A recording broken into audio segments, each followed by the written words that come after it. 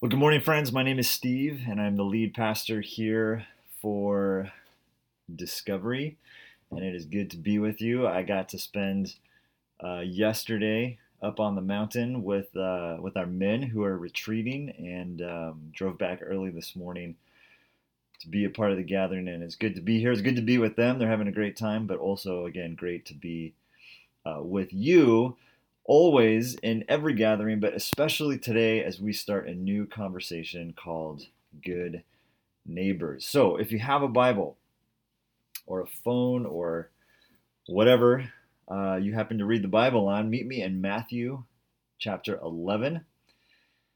And we're going to begin in verse 2 with this really interesting question that John the Baptist, asks of Jesus. When John, who was in prison, heard about the deeds of the Messiah, he sent his disciples to ask him being Jesus, "Are you the one who is to come, or should we expect someone else?" Jesus replied, "Go back and report to John what you hear and see. The blind receive sight, the lame walk, those who have leprosy are cleansed, the deaf hear, the dead are raised, and the good news is proclaimed to the poor. Blessed is anyone who does not stumble on account of me." Let's pray. Heavenly Father, we are grateful for the gift of this day. We are grateful for the opportunity to gather.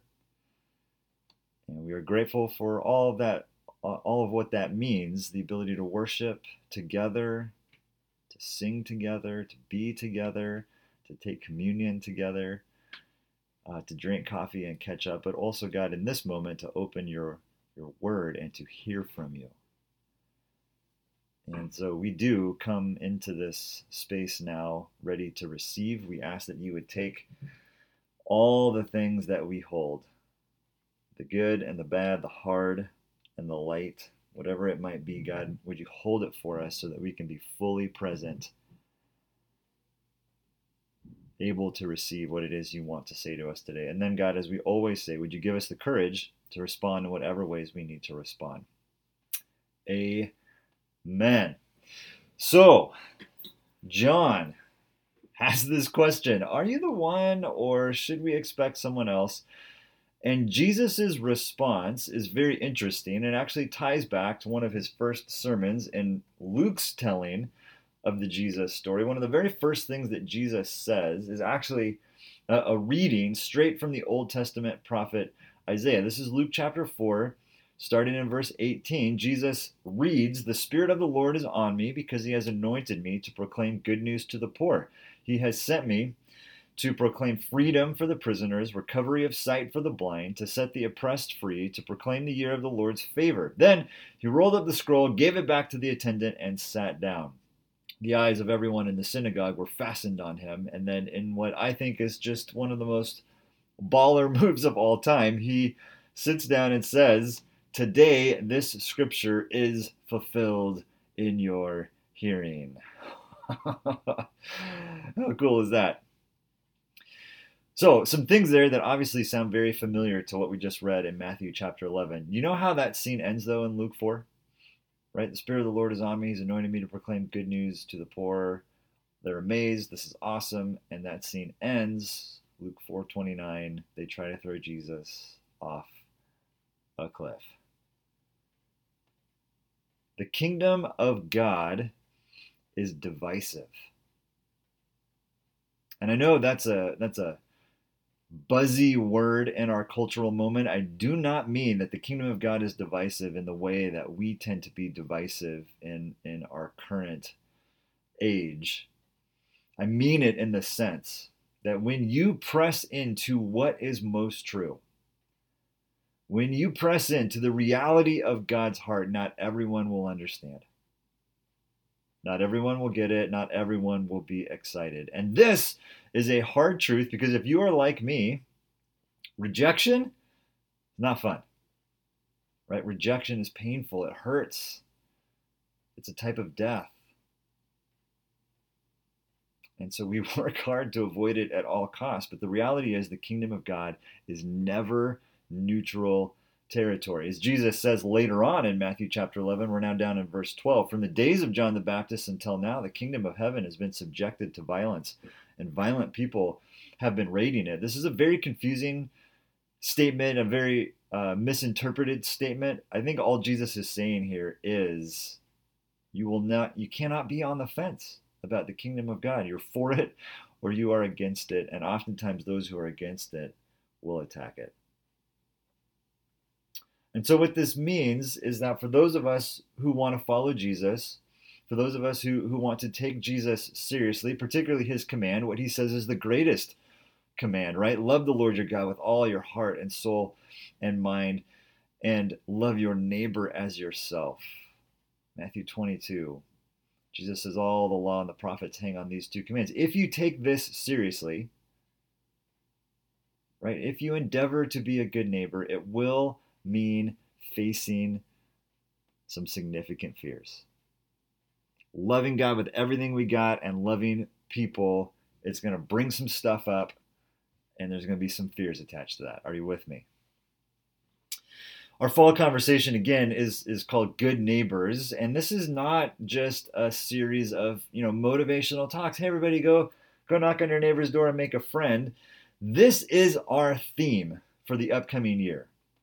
As we begin a new academic year here in Davis, this is our theme. It's a theme that is designed to help us get after our mission of discovering and rediscovering the good news of Jesus together. And so over the course of this year, we're going to hit our practices, right? We're going to celebrate Advent. We're going to talk about our values. We're going to do a big conversation in the book of Genesis. But throughout all of that, the big idea for this year is exploring the question, what does it mean for us individually and collectively as a church? What does it mean for us to be good neighbors in Davis, in Woodland, in Solano County?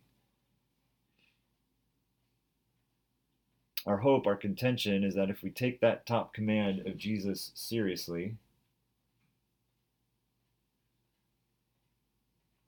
we are going to see some amazing things.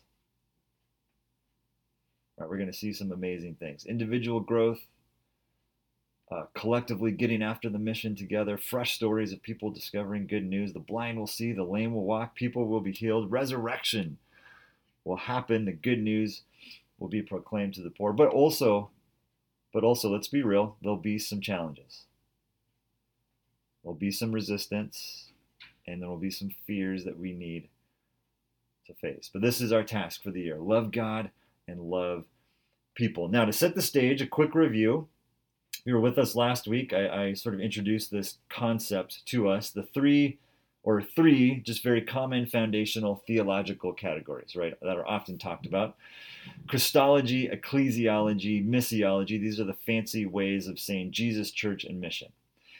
And we're saying the proper order is to begin with Jesus, right, the author and perfecter of our faith, who then gives us a mission, love God and love our neighbors, and who then organizes us into churches to accomplish that mission. So Christology informs missiology, informs ecclesiology. What we think about Jesus informs our mission, which informs how we do church. It's very easy to get that flipped around. And in particular for ecclesiology to inform Christology, and then we tack some missiology onto it, right? So we have a form that we prefer around how church should look. We sort of put some Jesus on that to justify how we want to organize our church. And then again, if we're really spiritual, we'll invite some people to it. Our forms and our preferences become the starting point instead of Jesus. But our contention is that Jesus must be the foundation and the center of everything. So we return to the stories of Jesus again and again because he's endlessly compelling and infinitely interesting, but also we want to ensure that Jesus remains the foundation of all that we do. Hold tight to Jesus, hold loosely to the forms, right? So we spent 17 weeks in the book of Mark refocusing on that foundation. Now we turn our attention to the mission, this series of conversations about what it looks like to love God with all we got, heart, soul, mind, and strength, and to love our neighbors as ourselves, looking at what it means for us to be good neighbors. So to begin, our starting point is an exploration of the tension between fear and love. And we see all of this in Matthew chapter 11. Fear is a natural human response to a threat, whether that threat is real or perceived. And we see, again, both the real and the perceived in this scene in Matthew 11. Beginning with John, let's start with the real, right? John is Jesus' cousin. John is the one who prepared the way for Jesus. John is the one who baptized Jesus. This amazing scene where God speaks over Jesus. This is my beloved son with whom I am well pleased. That was John right there, dipping Jesus into the river. It was John who says about Jesus, and this is John chapter 1, verses 29 and 30, "Look, the Lamb of God who takes away the sin of the world. This is the one I meant when I said, a man who comes after me has surpassed me because he was before me." If anybody knew that John was the real, or that Jesus was the real deal, right? If anybody knew Jesus was the real deal, it was John. And yet here he is in Matthew 11 questioning, are you the one who is to come, or should we expect someone else? A very vulnerable question if you think about it, right? Because John has given his life to preparing the way for Jesus, and now he's wondering if like was all of that, like, was it should have been for somebody else? Now it's important to note, again, John is in prison. And in prison, he's at the whims and mercy of a truly unstable human being named Herod. He has no idea. Am I getting out tomorrow? Am I dying tomorrow? Am I going to sit here for years? Am I going to be here for a couple of days? He is scared. A very natural human response to a real threat. And so even John, who knew so much, who had experienced so much, who was so deeply connected to the Jesus story, even John at the midway point is unsure, has questions, is doubting. Are you the one, or is there someone else who is to come? Rosabeth Cantor says everything can look like a failure in the middle. Everything can look like a failure in the middle, even the story of Jesus, even the kingdom of God. And so John has a very human freak out. Are you the one who is to come, or should we expect someone else? Have you been there? Have you ever asked God, is this really the plan? Are, are we doing this now? John's got questions. Are you the one? Jesus' response is fascinating. Go back and report what you hear and see. What you hear and see. If you look at this is verse 4. If you look at verse 2 and 3, John had heard things, right? Later on in Matthew, Jesus will say, those who have ears, in Matthew 11, I think it's in verse 15, he'll say, those who have ears to hear, let them hear, right? There's this connection between the evidence, right? What you've heard and seen, and the level of trust we have in what Jesus is doing. Tell John what you hear and see. The blind receive sight, the lame walk, those who have leprosy are cleansed, the deaf hear, the dead are raised, the good news is proclaimed to the poor. First of all, whenever there is pushback and questioning, what are we doing? Why are we doing this? Is this really what we're supposed to be doing? Always a good idea to return to the mission and to what we at Discovery like to call wins, right? The reminders, the evidence that the mission is being accomplished. Right, the blind see, the lame walk, all these things, wonderful things. Again, Jesus repeating his Luke 4 sermon. If you do a side-by-side comparison, though, there is one major exception. Right, there's one major exception. No prisoners are getting released in Matthew 11, which is a bummer for John. Now, there is a lot of good news in Jesus' response. Resurrection, people being healed, transformation coming, all these great things. It's just not immediate good news for John, which is a huge test of his character, right? His trust in Jesus and the kingdom and the bigger story. Will I trust the awesome power of Jesus, the good news of the kingdom coming to earth as it is in heaven, even if I don't see the immediate benefit? Will I choose fear or love? This is a hard question. But an important question for John and an important question for us as we begin this conversation on being good neighbors. When there are real threats, there are real threats, and then there are perceived threats. Jesus speaks throughout the rest of the scene here in Matthew 11 to the ways in which he is a perceived threat to the religious establishment. This is kind of summarized nicely in verses 18 and 19. He said, so John has actually experienced this too, right? John came neither eating nor drinking, and they say he has a demon. If you know anything about John, he was kind of a weird guy, right? Let his hair grow out, wore weird clothes, was living in the wilderness, and he was eating basically just locusts and honey, had renounced alcohol and some of these things. People looked at that and said he has a demon. The Son of Man came eating and drinking, right? Jesus, very famous for going to parties and being with people and in different scenes. The Son of Man came eating and drinking, and they say he's a glutton and a drunkard, a friend of tax collectors and sinners. But wisdom is proved right by her deeds. Go out to the wilderness and eat bugs, call people to repent. That guy's got a demon. Hang out with notorious sinners and preach about how big and awesome and inclusive the kingdom of God really is. Glutton. Follow Jesus into the reality of loving God and loving others, into this kingdom of right relationships, and you will get called some names. And you will be accused of some things that are not entirely accurate. There will be misunderstanding and rejection, and that is scary.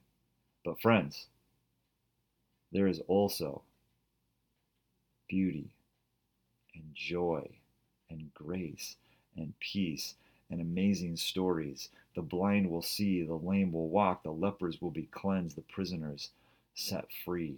Resurrection. There will be misunderstanding and rejection, but also beauty and joy. In 1 John chapter 4, we read, perfect love drives out fear.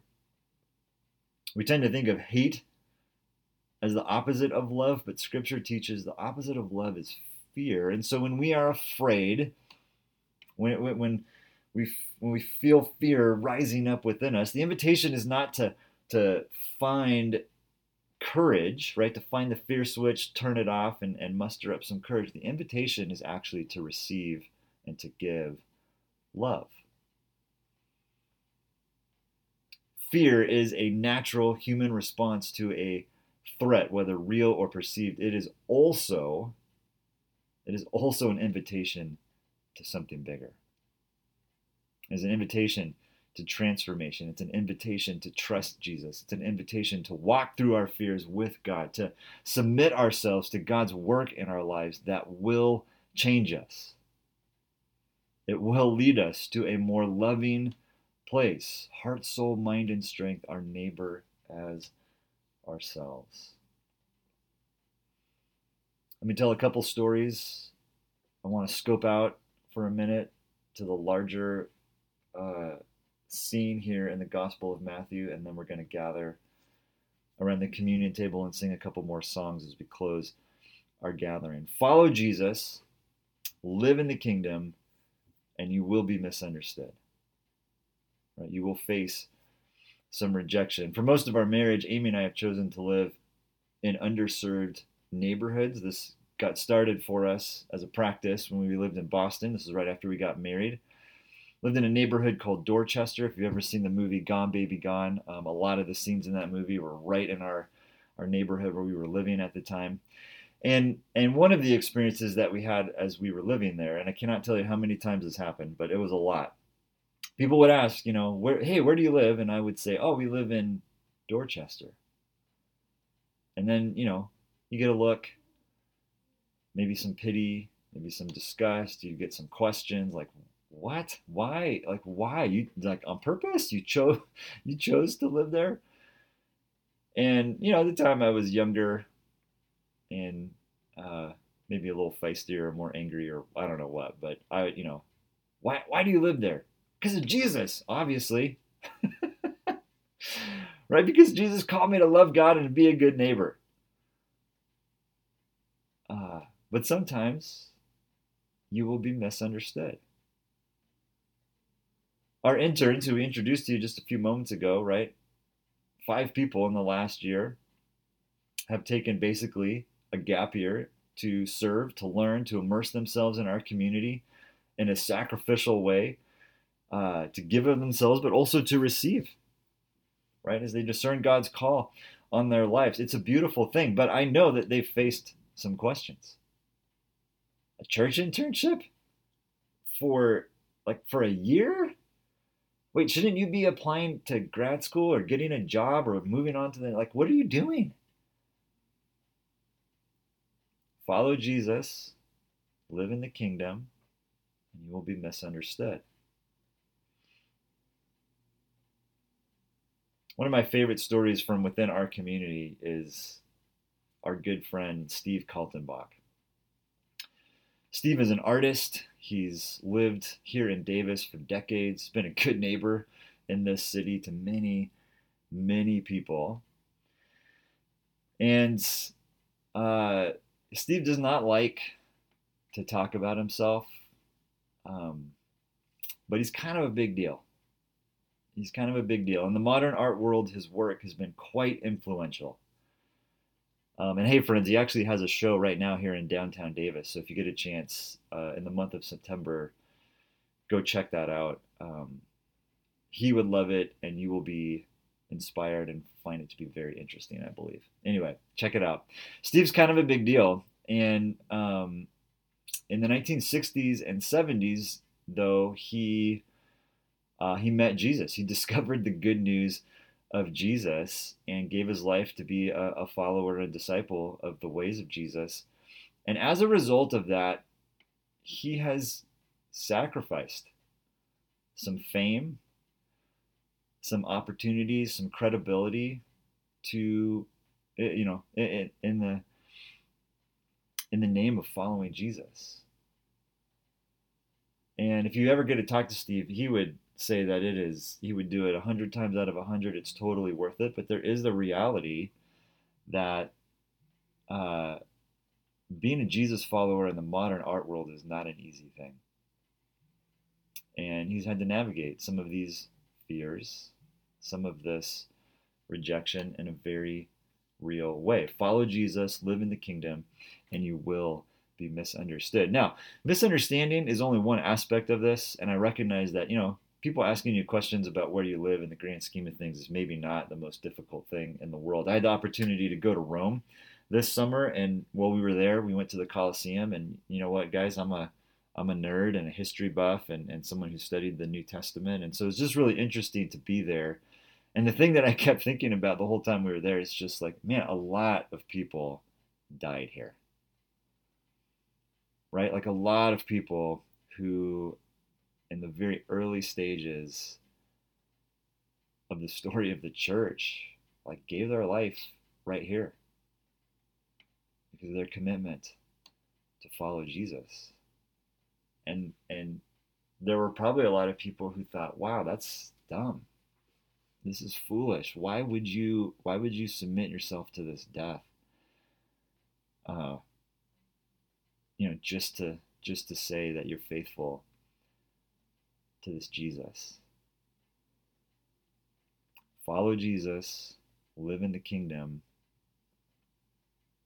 and you will face some fears. But again, within our fear is this invitation to love. If you scope back out in the story to Matthew 10 and then all the way to the end of Matthew chapter 11, some interesting things kind of bookend the scene that we are in today. Jesus in Matthew 10 sends out the disciples on their first short-term mission trip, right? He tells them, if you he tells them a lot of things, but if you walk through that, you see this repeated. Don't worry. Don't be afraid. Don't be afraid. Don't be afraid. 4 times, culminating in, you are worth more than many sparrows. This invitation, love over fear, love over fear, love over fear. Don't be afraid. Then chapter 11 ends with this, one of Jesus's great invitations. Come to me, all you who are weary and burdened, and I will give you rest. Again, this is Jesus speaking. Take my yoke upon you and learn from me, for I am gentle and humble in heart, and you will find rest for your souls. For my yoke is easy and my burden is light. Matthew 11, 28 to 30. The invitation to be a good neighbor. And this is so important for us as we begin this conversation. The invitation to be a good neighbor is not an invitation to work harder or to prove ourselves. It's not the Christian version of achievement culture. It's also, again, not an invitation to turn off the fear switch and pretend to be courageous. It is an invitation to love, an invitation to be with Jesus, to trust, to rest in the one who loved us first. We love God with all we've got, heart, soul, mind, and strength, and we love our neighbor as ourselves, not to prove anything, not to achieve a higher status, not to make God happy with us. It's all a response to who God is and what God has done for us. And it's actually an invitation to rest in the one who loved us first. 1 John 4:10. This is love. Not that we loved God, but that he loved us and sent his Son as an atoning sacrifice for our sins, as a way to remember and ground ourselves in this truth. Every Sunday we come to the table. We come to this moment called communion to remember this. Not that we loved God first, but that he loved us and sent his Son as an atoning sacrifice for our sins. So as we come to the table this morning, what are your fears? We've spent a lot of time talking about misunderstanding and rejection. There may be a whole bunch of other things that come up for you. As you think about loving God with everything you've got and loving your neighbor as yourself, there may be other fears attached to that. Those fears are an invitation not to become a super courageous Christian person. They're an invitation to receive and to give love. And so as you come to the table, name those fears, hold the bread and the juice in your hands, the body and blood of Christ given for you, this reminder, physical, tangible reminder that we eat and consume every week. God loved us and sent his Son as an atoning sacrifice for our sins. Heavenly Father, as we begin this journey together, as we grow together individually and communally in wrestling with this question of what it means to be good neighbors, would it come from this place? Would this whole conversation come from this place of finding rest in you?